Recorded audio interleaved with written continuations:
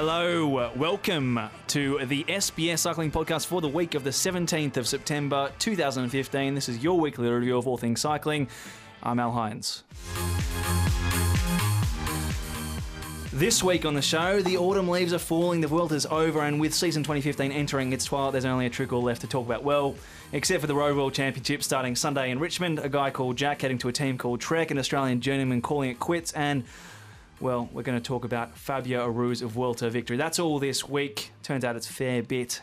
And with me after last week's duet, just with Tanny, it's a return to a chamber orchestra. On the viola, it's Rob Arnold from Ride Media. Double bass, that's Phil Gomes. And on the second violin chair, it's Anthony Tan. Except Tanny, you didn't actually...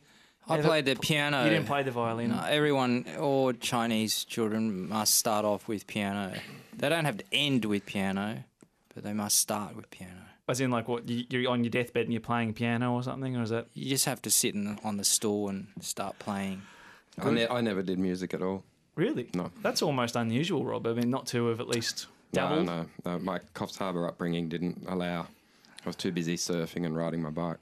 Fair enough. There you go. Did you ever think about doing it? I thought about it. Yeah.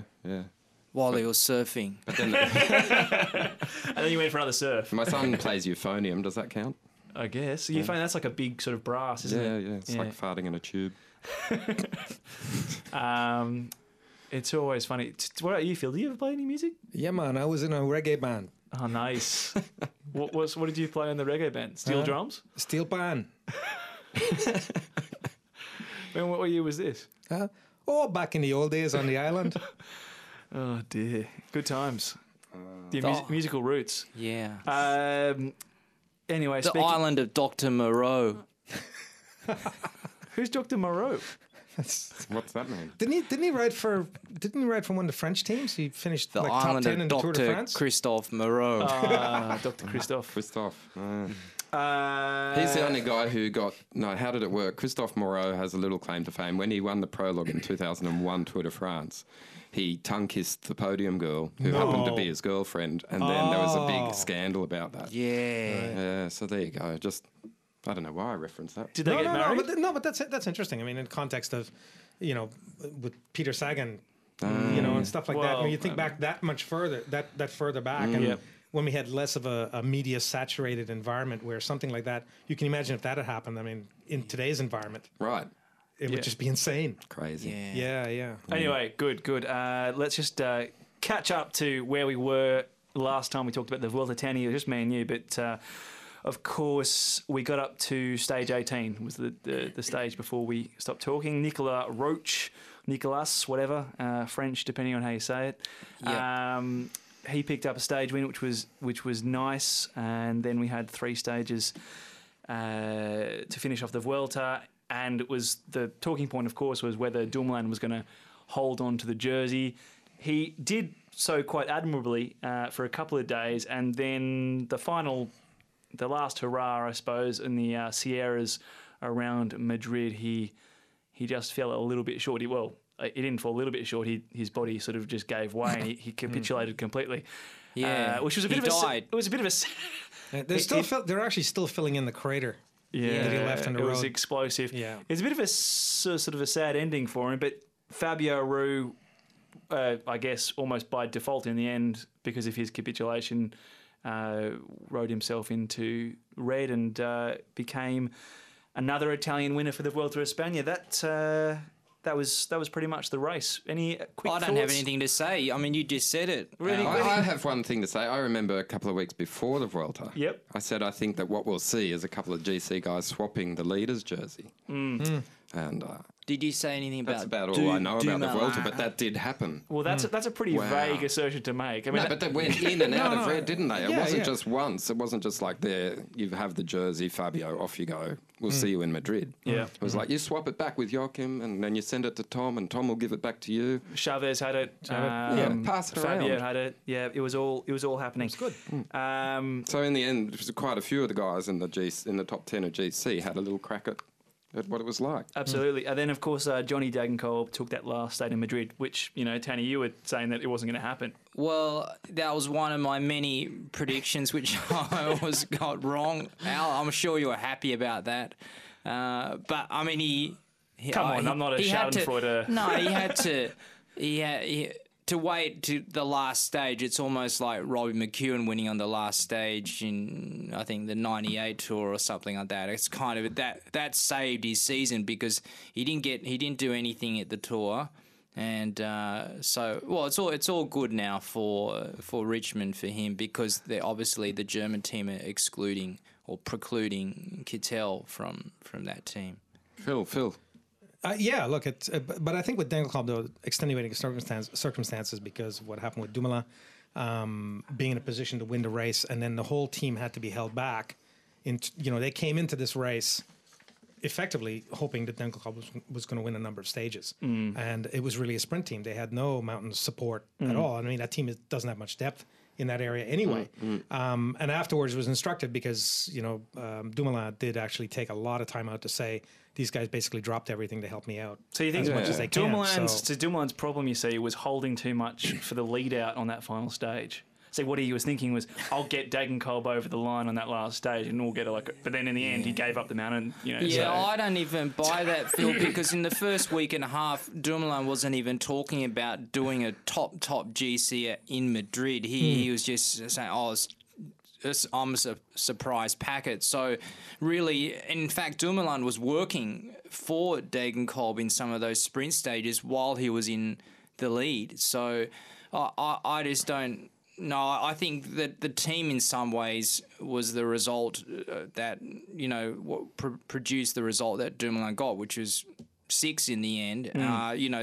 He just had no support in the mountains. And what if he had 2 guys just pace him throughout because they attacked quite early on? If they had 2 guys that paced him, I think it might have been a different story. All right, let's talk about the Vuelta in more detail right after this.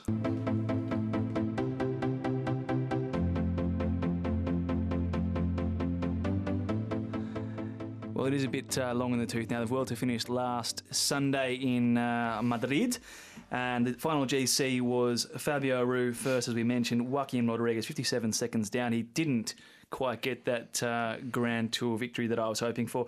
Rafael Majka snuck onto the podium in third. Quintana and Chavez, 4th and 5th, and Tommy Dumoulin, who we just mentioned, fell all the way down to 6th after that devastating penultimate stage. Tanny, I suppose let's start with Fabio Aru, the overall winner. 57 seconds in it in the end. The guy, I suppose, that was... I'm not really sure what to make of Aru's victory, other than he did a time trial which probably surprised a few people in the sense that it was reasonably good, and that kept him in the frame until the final stage. Was his climbing spectacular, or was it just a sort of a consistent Grand Tour victory? I thought he was more spectacular at the Giro, actually. I mean, if you look at the company, if you look at who came to the Vuelta, you go, oh, wow, you have Froome, Quintana, Valverde or Majka, but in terms of the ones who are really trying to win the Vuelta, I feel, I don't know, it's not like it... I'm not trying to take anything away, but just put things into context. I think, like you said, the time trial was, for me, is as important for Aru as, what happened to, the way that Evans, I guess, salvaged his Tour de France on the stage to the Galibier. He pretty much saved his tour on that day. So everyone's talking about the day that Astana ambushed Dumoulin on that penultimate stage, but really he saved his Vuelta by limiting his losses 2 days before in that time trial. Phil, this is the Grand Tour victory that I suppose has been coming for a little while now for Aru. He's been quite consistent. We were talking about that last week, actually. I think he's gotten over the last last 4 Grand Tours, he's now finished 1st, 5th, 3rd, 2nd, or something like that. Yeah, I mean, I suppose it wasn't that inevitability to it, but it's no real surprise to see him standing on top step. Yeah, and what's interesting there too is that out of many of those guys, he's the only one that did not do the Tour de France. Indeed. Yeah. So there were a lot of guys who looked tired at the end, whereas Aru he looked fresh. and the team looked ready to support him, even though there were a few instances where they looked a little bit ragged around the edges. But he was like stage 2. Yeah. Yeah. You mean Nibblesgate? I'm still shocked by that. Yeah, that's not shocked, but I'm just amazed. Is they had such a bad start to the Vuelta and then a good end. Is there something bittersweet about Astana winning a Grand Tour? Yes, because everyone goes, "Oh, he looks great." He actually looks like Wallace and Gromit, doesn't he? Wallace or You mean Gromit. with the sort of exaggerated facial expression? He's got a great smile, Aru. I think everyone kind of likes the way that he rides. He's got panache, but he's with Astana and just gives a funny smell to it or something. Yeah, it just feels a bit weird. It's like he's wearing someone else's clothes. Yeah, Vino's clothes. It does. I certainly don't jump up and down and go, woohoo. No, I don't think anyone does with Astana like you. It's kind of that whole, this political analogy they keep throwing around with Abbott, saying that you can keep rolling a turd around in glitter, but it's still a turd. It's look, you could see that in social media and elsewhere, I mean, the where people wanted Tom Dumoulin to win. They were excited by Esteban Chavez, even Rafa Maica, who we don't really know that well. He's terrific. He rode like a professional Grand Tour rider. He rode like an experienced Grand Tour rider. Just paced himself throughout the entire 3 weeks. And ended up on the podium, and a terrific result for him. But that's the problem, It's just like you get riders, and it's like everybody rides for Astana. Well, all of a sudden, they've got like you say, they're just wrapped in glitter, and it's hard. They could be the nicest guy in the world, they could be the cleenest guy in the world, but the thing is, they're going to be tarred by association. One thing that's interesting about it is Mikel Landa is going to Sky next year. I mean, that actually flabbergasts me, to be honest. That Team Sky, which I suppose would espouse a values of ethics and just because you've been with a team. This is the problem. That doesn't equate. No. But this is the problem, isn't it? You know, that where it's like you lie down with dogs, you're going to get fleas. And this is what happens to riders like Landa, like Caru, like Nibali. I mean, whatever you think about those guys. And nothing's ever stuck to those guys. I mean, those guys are not. There's nothing ever to say that those guys have issues with doping or anything. But again, like I said, they got fleas all over them. Yeah, that's the wider public sentiment, isn't it? I mean, what Al just said. I mean, that's not how I feel, but it's how probably the public feels when you talk. I refuse to talk about cycling at dinner. Because it inevitably because there's just too much guilt by association. Yeah. Whereas you look at somebody like Dumoulin, he comes into the race and historically he's a clean skin, and the same thing with Chavez. Yeah. And they not only are because of the teams that they're racing on, but they are because historically there's never been any issues. And of course the way they project as well is also important. Maybe there's some issues with language here as well, because Dumoulin speaks perfect English, and Chavez is on his way to doing that, but at the same time he's got this tremendous personality which sort of breaks through any language barriers, and he's able to connect with people. So people react to those things, whereas with somebody like Aru or with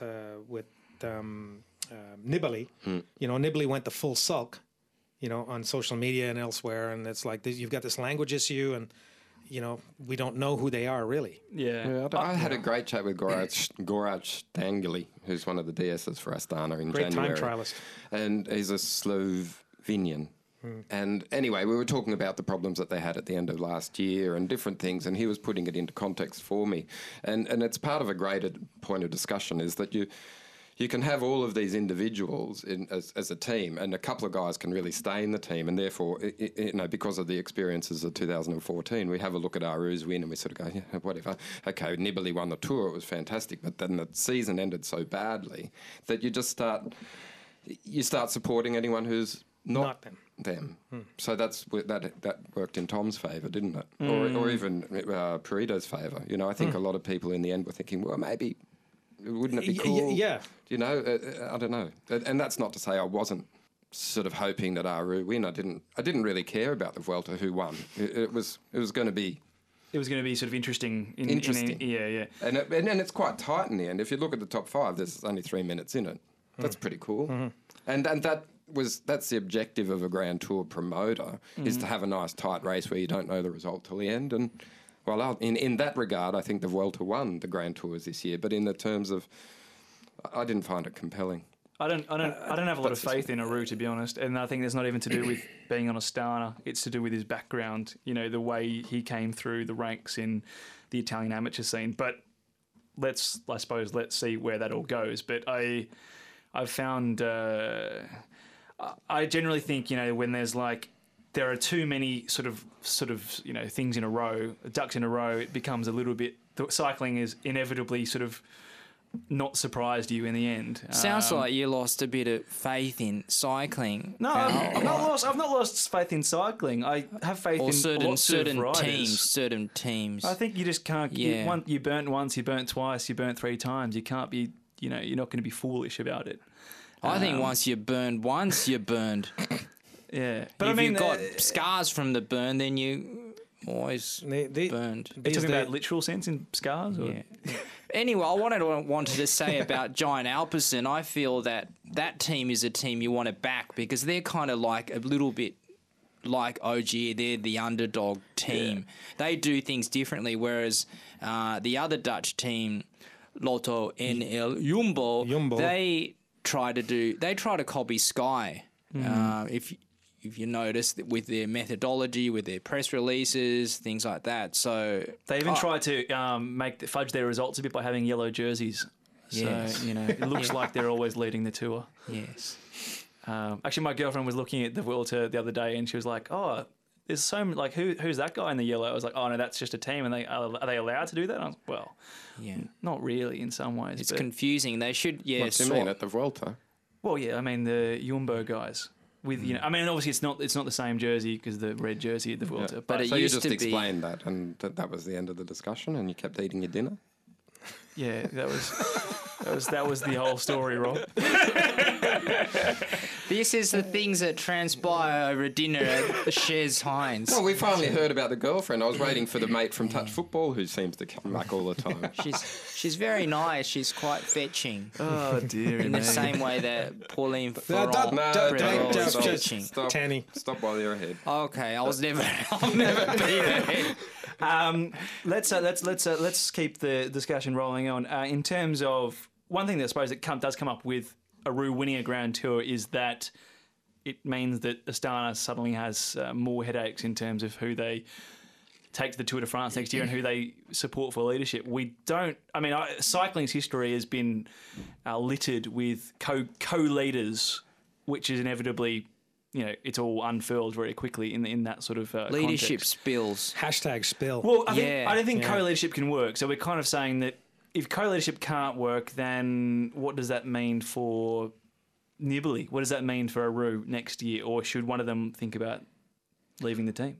Well, it seems there's going to be quite a few teams next year that are going to front up with 2 leaders, or at least a co-leader, or I don't know what you want to. What's below a deputy? A deputy leader. That's what I wanted to say. A Julie Bishop. Yeah, Julie Bishop. Aren't they now called Plan Bs inside? Plan Bs. So isn't that what happened? We've got a lot of Julie Bishops probably at next year's tour. If we extrapolate, we've got Richie Port at BMC. Who's it got at Sky? Maybe Lander if Froome Dog doesn't do too good there. Got Leopold Koenig. There's always Valverde, is there. This Valverde, he just keeps hanging around. Look at him there. He's 7th again. Like a bad smell. Yeah. Oh. Not everyone's a bad smell. Was that a bad smell in here? No, I'm joking. I don't mind the guy now, I love him. I've always loved him. No, I don't love him. Not in that way, but, Yeah. What sort of way? A little bit in that way. After this. Yeah. Do you think Tomo's By the way, Phil's taking his clothes off as we... It's a bit weird. weird. It's not. It's a bit weird. No, I'm not. Yeah. What about Louis Menches? Can we chuck a little thing in about him? Because, I think that's pretty impressive. Yep. Only a couple of years ago, he was fighting it out against Caleb Ewan in the Under-23 World Road Race Championship. That's when I first remember seeing him. Yep. He comes 10th overall. He's okay, admittedly 10 minutes down, but still... M10. And he's off to Lamprey. Yeah, and yeah. he's What do you make of GC that? guy. What do you make of Lamprey? Well, I surely mean, that- you kind of know the guy quite well, don't you, Rob? Brent Copeland. No, don't know much. It's got to be to do with Copeland though, Can't help. because it's a South African connection, right? Yeah. Yeah, it's an odd move. I mean, but obviously he thinks maybe he's going to get some GC chances there, and more support. And He's very young. He's still what 24, 25. Yeah. So he's a great little climber, but And Danny Marino, he's still, as far as I know, without contract. He comes top 10 in the Vuelta. and he looked in the early part of Vuelta. He looked a lot stronger than Rodriguez. But then Right. turns out to be 7 minutes worse than him over the course. Yeah. Just on Rodriguez, Phil, before we move on to greener pastures, do you think, can we finally draw a line in the sand and say there is not going to be a Grand Tour in Joachim's career? Yes. So you're going to draw that line in pen in the sand, even though that won't actually, the ink won't go to the sand because it'll... Yeah, not even Pana just wouldn't even write him in there. I know he's finished second. It's hard to say. It's difficult, isn't it? You say that about a guy who just finished only 57 seconds off the podium, and you go, he's never going to win a Grand Tour in his entire life for the rest of his career. But that's the reality we're faced with, or he's faced with. But, They could not put time trials in a Grand Tour, then he could...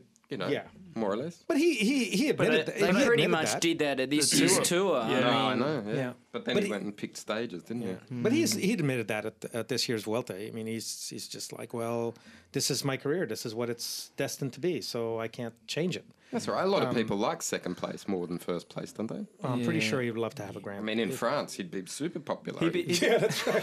He'd be the biggest thing since Bernardino. It's true. But that's the thing, isn't it? It's like The also man, or the Yeah, almost man, he's the Spanish Pulador, Raymond Pulador, Poo-Poo. or the Zoetemelk. Yeah, Zoetemelk. He finished second 6 times. 6 times. Bloody hell. What At least he got one though, didn't he? Zoetemelk? Yeah, 1980. Can I just say something about I this was Vuelta? there. You may. Right. Come on, Phil. So while we're talking about Rodriguez no longer being a Grand Tour candidate, or we don't see him as a Grand Tour candidate because of his age and because of the nature of his riding, one of the things that the Vuelta exposed for me is, it's kind of broadened the number of general classification riders that are out there now. I think that's pretty well confirmed. So what the Vuelta has done for me is say we can now add Rafael Maica as to a potential GC winner. Esteban Chavez as somebody who may be able to win a Grand Tour at some point. And of course, you've got Quintana still in the mix. But this. But you've also got this Dutch and arrival. Tom Dumoulin. Yeah. So what we've now had from this race is 3 new potential candidates to throw into the mix in any Grand Tour to the existing. It's getting pretty crowded. It's getting isn't it? crowded, and it's looking to me like we may be ending up in a bit of a golden age of Grand Tour riders, having more. Most years it's 3 guys who could win any given race, 3-4 guys, and now all of a sudden we may have 7 or 8, right? Which is amazing. Yeah, But the Vuelta's so different to the Tour. Yeah. Look at Quintana. He never looked like he was And yet he's still fully there. and yet he still finished 4th. Yeah, sure, but that's what we were talking about in advance of the Vuelta, where you know that they're doing concerted altitude sessions before the Tour. They're doing everything absolutely right, and the Vuelta ends up being that. Oh well, should we go along? Oh, why not? Let's see what we've got. That was the Chris Froome thing. Yeah. Yeah, 9 out of 10 guys, I reckon, rode this Vuelta blind. They didn't recon any stages. I mean, Like Andy Schleck and Stewie O'Grady. yeah. Not that kind of blind. No, not that kind. That happened in Toulouse, didn't it? Wasn't it at the Vuelta where they got kicked out? Anyway. Oh, right. I thought you were talking about the night that Stewie and Hank went out in Toulouse and they got beaten up with a windscreen wiper. No, we're talking about when Stewie took the Trek boys out for Yeah. a wee dram or 12. Following on from your point, seriously, Phil, I think the Giro and the Vuelta will benefit from the fact that it is now being conclusively proven that trying to do a good GC Giro Tour and Tour Vuelta is not possible. Therefore, that plays in the hands of the Giro and the Vuelta, because the Giro Vuelta is certainly possible, but then there's only a certain segment of guys who are prepared to risk everything to ride the Tour. So it actually works out well for all 3 Grand Tours. Bit of extra profile, maybe. And the increased depth in the general classification potentials which means that you'll have at least, maybe 4 guys in each one of those races who are going to be in the frame to win each one of those races at any one time. Can I raise just another curious point that Phil talked about as we walked in here about the emotional commitment that the Vuelta requires? And from a spectator or from a rider? Spectator. Yeah. Let's talk about, not everyone, but most people make July have it associated with the Tour de France, and they put aside their viewing time or to be ensconced in it, and they get wrapped up in it, and there's saturation media, and it allows them to follow it. But come Vuelta time, you've got football finals approaching, different things are happening, spring's in the air. I don't know. I didn't find it as easy to. I found it very difficult to watch the Vuelta. I'm curious to know how the audience figures were. Well, they're always down, and there is an emotional exhaustion, I think. Yeah. And you I think tend to pick and choose your stages as a Really? result, and then sometimes, I really wanted to watch the penultimate stage. I fell asleep, and I woke up with. I didn't even know. Well, it was like there was still stuff going on, but the stage had finished. It's just a difficult. It's just difficulty of watching cycling in Australia is these late nights, and of course with the Vuelta as well, the starts tend to be a lot later. So when the broadcast starts, A it is late. confluence of factors, Phil. But also you did the full Giro live on SBS. You do the full Tour de France live. Yep. You only did the last week. So it's To not borrow just. a political analogy. But for the fans, it's a big ask to ask them to sit down and watch 3 Grand Tours each year and live their lives and go to work and that sort of thing.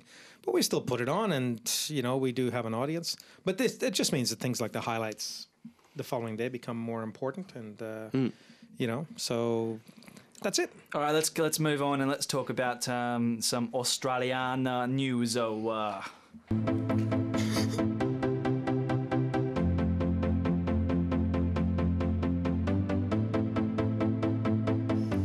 What's what is Nuoza?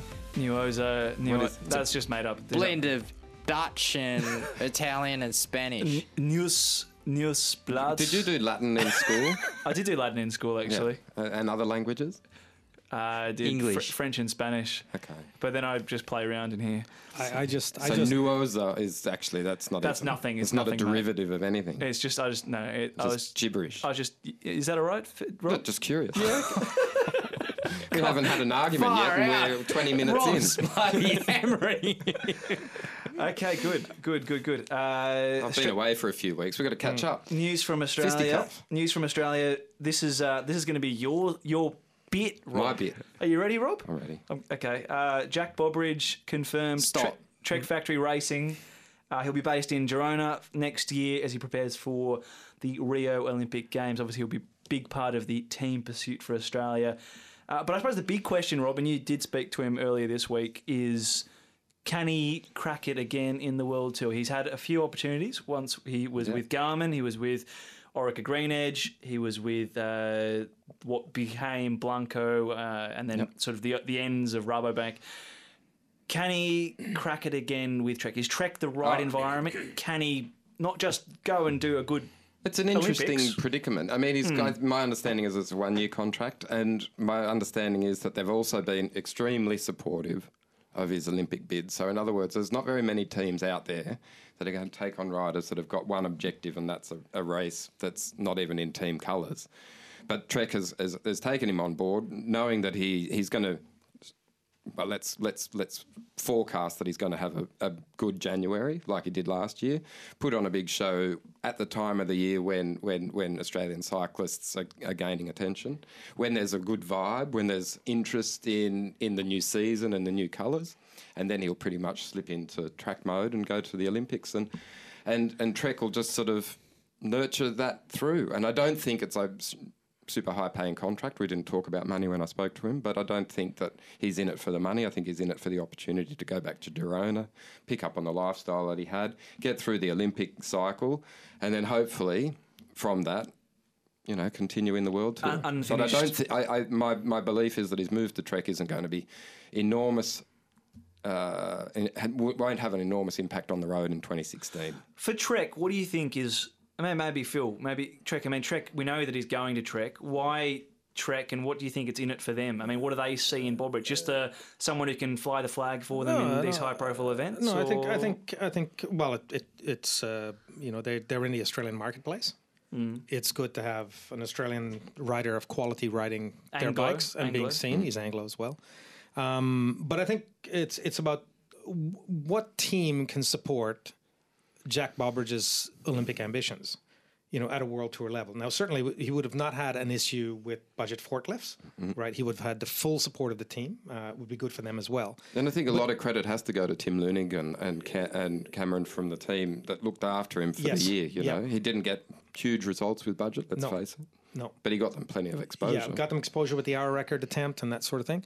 But realistically, there are really only like 3 teams at the World Tour level who I think really understand the ambitions of Olympic athletes.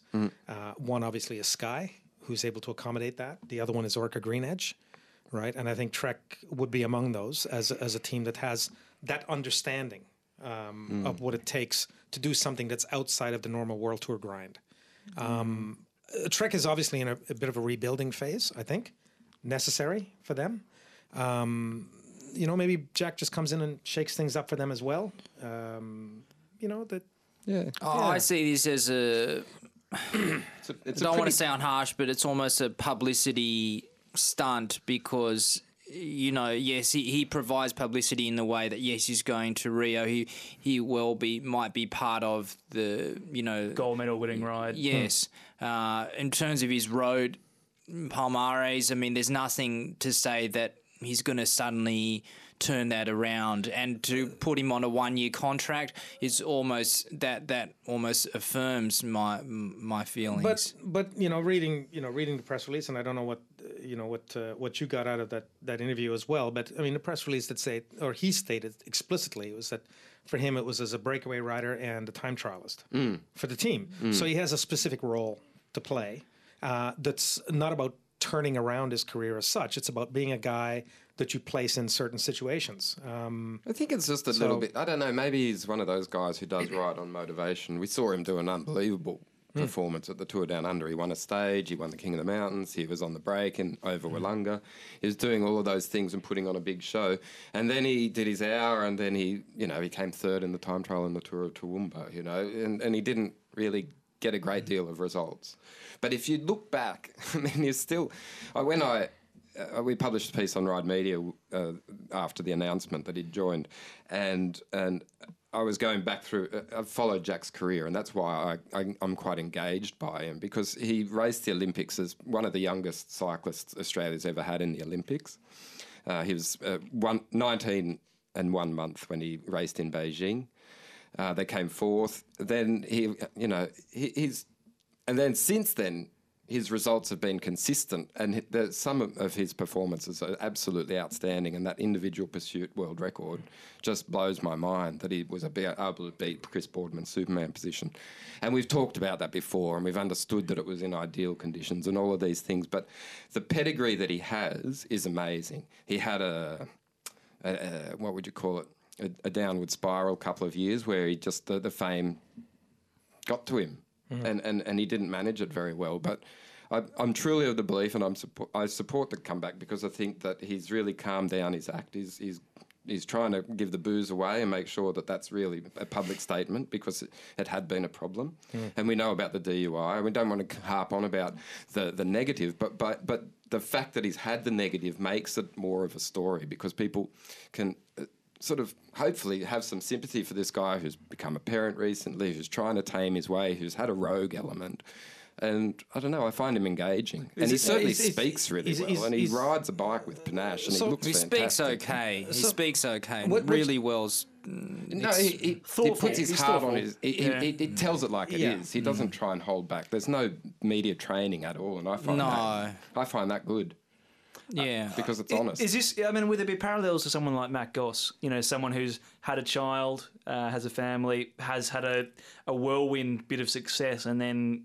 But he never got paid the dollars that Goss got. Bobridge was on reasonable money, I think, at both Green Edge and at Blanco, from what I understand. Blanco, I think but he was Goss was in the he was in the over the millions territory, especially after he finished second at Cavendish was that in 2011. Yeah, 2011 in was it in Copenhagen? So I just feel, I'm not sure where you can compare those two. I just feel when someone's on a 1-year contract, it's almost like an assassin. You need to deliver, and then once you're delivered, you're out. I mean, professional cycling is just so ruthless. I'm not sure where there's any room for sympathy. And then, I mean, also not to make too much of it, but, Bobridge has admitted he's got a degenerative disease or a condition, I should say, rheumatoid arthritis. So how is that going to affect him as an endurance athlete on the road? I mean, is he ever going to be a tour rider? I don't think so. No,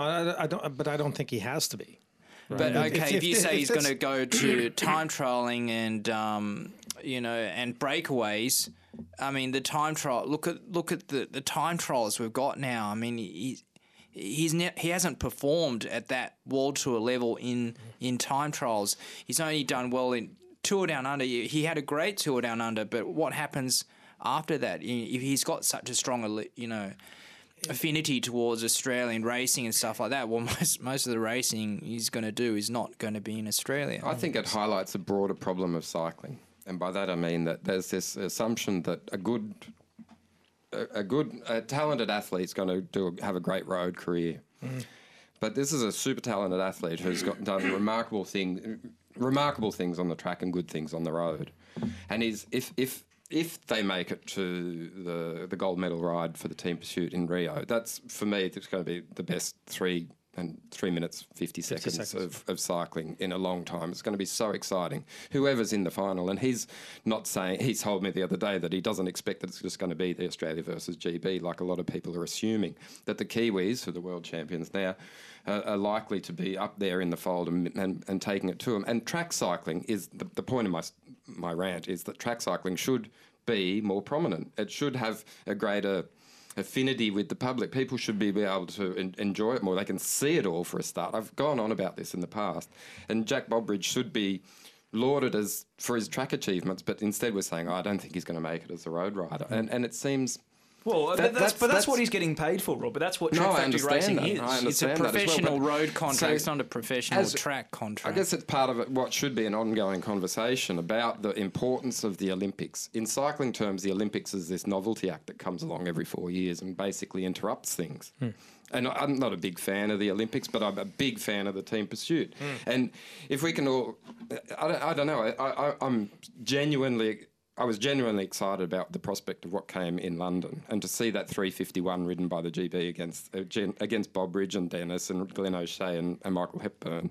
That was unreal in 2012. What's going to come next year in Rio? I'm not sure, but I still think that this team pursuit, people should watch it. But I mean, it's so exciting. It's a romantic thing to think about, but I mean, you can't force people, and the reality is, do people care enough? I don't know. I don't know if it's going to make... Is it going to change the way Bobridge is perceived if he does very well at team pursuit and then gets another contract the year after? Yeah. But that's I guess that's the point that I'm trying to make, is that there's all this emphasis on what happens on the road, but cycling is a broader context than that. The track cycling should be bigger than it is, and for some reason it's just not. It just keeps eating itself. We'll leave that there. Just in other Aussie news, I suppose keeping it domestic, Darren Lapthorne, who's been a stalwart of the Drapac Professional Cycling for many years, probably been with them, other than an interrupted couple of seasons where I think he semi-retired once, and he also rode overseas with Rafa Condor, I believe. He will be hanging it up, I think, this time for good. Tony, kind of a bit of an end of an era for Drapac. I mean, he's kind of their captain on the road. I mean, he's a funny one because he's Mr. Nice Guy, so it's very difficult. Well, I don't really feel like I need to say anything negative about him, but I think it's just time. I mean, you just can't keep doing this year after year. Is he improving? Not really. He's just having fun, and there reaches a point where you go, okay, I'm deriving an income from it, but Where's this all going? Sating my appetite for life, and I think he's reached a point. Well, it's not anymore. Just going, traveling, spending. I know as a journalist, spending 200 plus days a year out of the suitcase, that was fun. But after 5 years, I was over it. He's done it for 10 years. Rob, just quick reflections on Lapthorne's career. I remember going to the Nationals in 2007, and I was driving the course with Scott McGrory, and he was giving me the full rundown on why Lapthorne would win. And I didn't really know Darren at all at the time. And then we watched and we followed the breakaway, and we watched the way that he rode. And when he finished, it was phenomenal. I really enjoyed that day, and it's one of those moments that stay in my mind as being a highlight of my cycling career. It was just wonderful because I wasn't expecting him to win. He beat a lot of bigger name riders, but he did it with class and absolute. Just with panache, and he looks fantastic on a bike. He conducts himself so well when he's in interviews. When he just generally, he's a good guy to talk to. That thing about the bike. The way he sits on the bike, right? It's poetry. It's interesting, because what you've got here is you've got, a rider that most people would consider to be a journeyman rider, but he's got a few ticks in his career. But it's one of the things that always struck me with him is like his build and the way he sits on a bike. He's a very elegant pedaler. He has an elegant position on the bike. He always looks comfortable when he's riding. He never looks like he's really putting an enormous amount of effort into generating power. And yet there he is.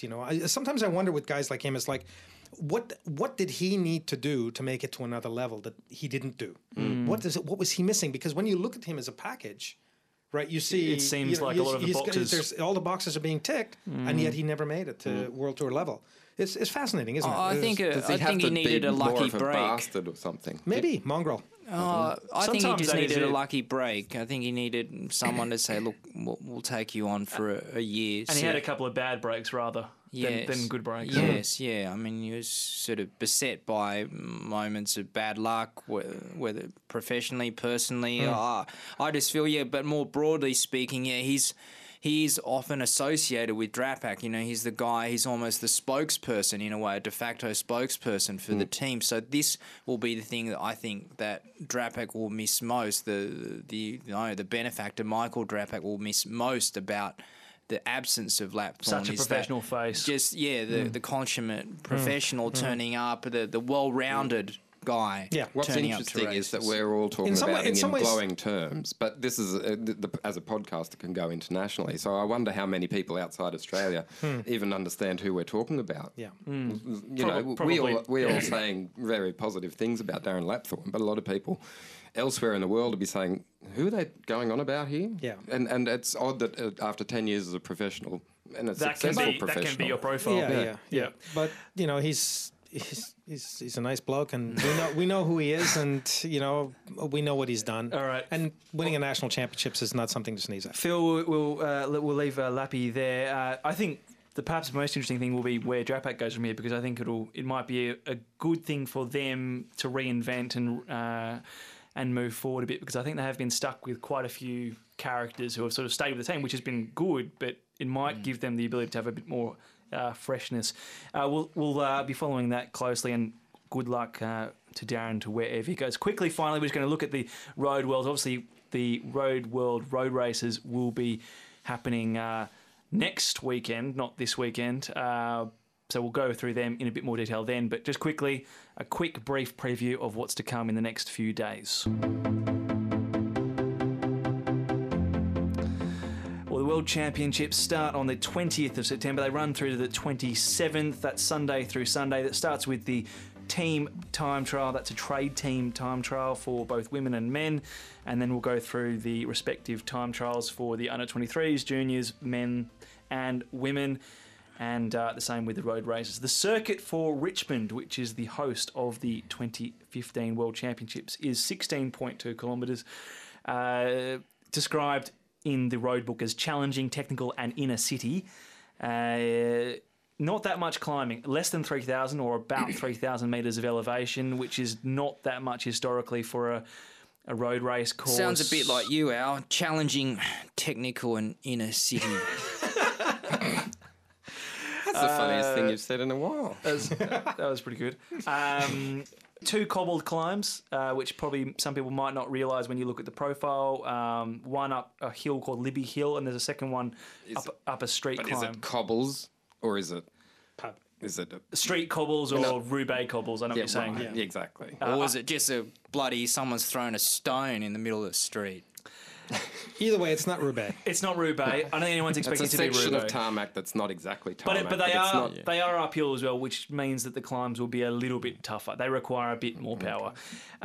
False flat finish, and that is the course in a nutshell. I think my overview of the Worlds is this. I wish I was going because I think Australia's going to smash it this year. Really? Yeah. I think we're going to win. Rowan's going to win the rainbow jersey in the time trial. I agree with that. Michael Matthews or Simon Gerrans, or we've got a few chances in the road race for the men. I can't remember all of the selection for the women for Australia, but I think that we've got some super talent there. Cromwell, Elvin, Garfoot, Lizzie Taylor, Carly Taylor. And I think that it's going to be lots of talk about rainbow jerseys in the coming weeks. Lizzie Williams, not Lizzie Taylor. Yes, there will indeed. I suppose we've got next week to talk about the road races. So just quickly before we wrap it up, the team time trial, the trade team time trial, which will be the main event, which we can probably look at with some certainty. The one that BMC is going to win? Well, probably BMC is going to win. I mean, what do you think, Phil? I mean, is it going to be set for a repeat? I mean, we've got the usual characters, OPQ, ETEX Quickstep, Green Edge, BMC, Movistar, throw them in the mix. Yeah. I think that's sort of how it's going to play out, right? Jelly Belly. Jelly Belly. Yeah, because... Avanti sending a team? Oh, that's right. This is going to be this weird thing. We're going to get this huge disparity in the times, Yeah, but man. this is a fun event. It's fun. I threw Jelly Belly. Does Jelly Belly get a start? Yeah, they do. They do. How does that work? It depends on who's I don't know how leading, it works, but they're going. Yeah, who's leading that America's thing. So, but look, this is a fun event. Okay, so I don't think we can place an enormous amount of importance on it. But it's something fun and fun to watch because it is a trade teams thing. And whether you like it or not, the one good thing about it is the team that does win usually puts in an amazing time, and it is a World Tour team, and it is a World Tour battle for the most part. And it's great to be able to watch them just go head to head in something like this outside of the context of a race. It's just like, let's go flat chat and see what happens. Yeah, but I just think it's stupid. Yeah, I mean, look, I think it's stupid think to of have the the cost. trade team. Think of the cost. That's why so many teams cannot go, Phil. Yeah, that's right. Because think of the cost of sending, what is it? Do they go with 8 or 9 riders? I don't know. Imagine. Well, all I'll say is tune in because it is fun. Yeah, right? it's fun. It's fun. Just it's really stupid fun, fun. guys. It's stupid fun. Yeah. But No, it's a super great event, but I'm just saying at the World Championship level, I don't understand trade teams. Fun's relative as well. I think Fun's for me is going to the park and going on my scooter. Can I just talk about the times? Go. Okay. So we start our coverage. We start our coverage on SBS with that team time trial. We start at 2:10 a.m. on Monday morning. The race is in Richmond, so the times are not necessarily Australia friendly, right?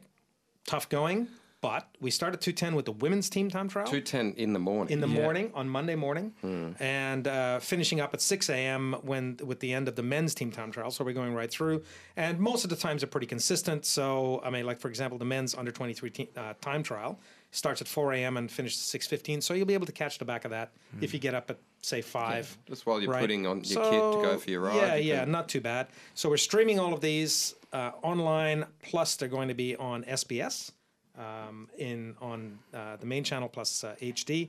And just so you know, the men's road race, we're going to start our streaming at 10 to 11 in the evening, and we will finish at 6 a.m. And I'm dead already. So that'll be fun. I'm glad I rested up during the Vuelta. Okay. All right. Well, but tune in if you can. Join me because look, I'm going to need some of you to keep me awake. So it is cycling. It is late night, but it's completely different to your usual schedule. So it's just plan accordingly. I don't know how many people will be managing that. Those times are about as friendly as ISIS. What do you do? All right, guys. On that note, Tony, I think we'll wrap it up. Rob, it's been a pleasure to have you back. Phil, Good to see you. No worries. Thanks, Al. Tanny, for everyone else, thanks for joining us. You can find Cycling Central on Twitter at Cycling Central. Tanny's at Anthony_. Phil is Philip_Gomes. Rob is at Ride Media HQ, and I'm Al_Hines. This podcast is also available directly on SoundCloud and on iTunes. That's it. Bye for now.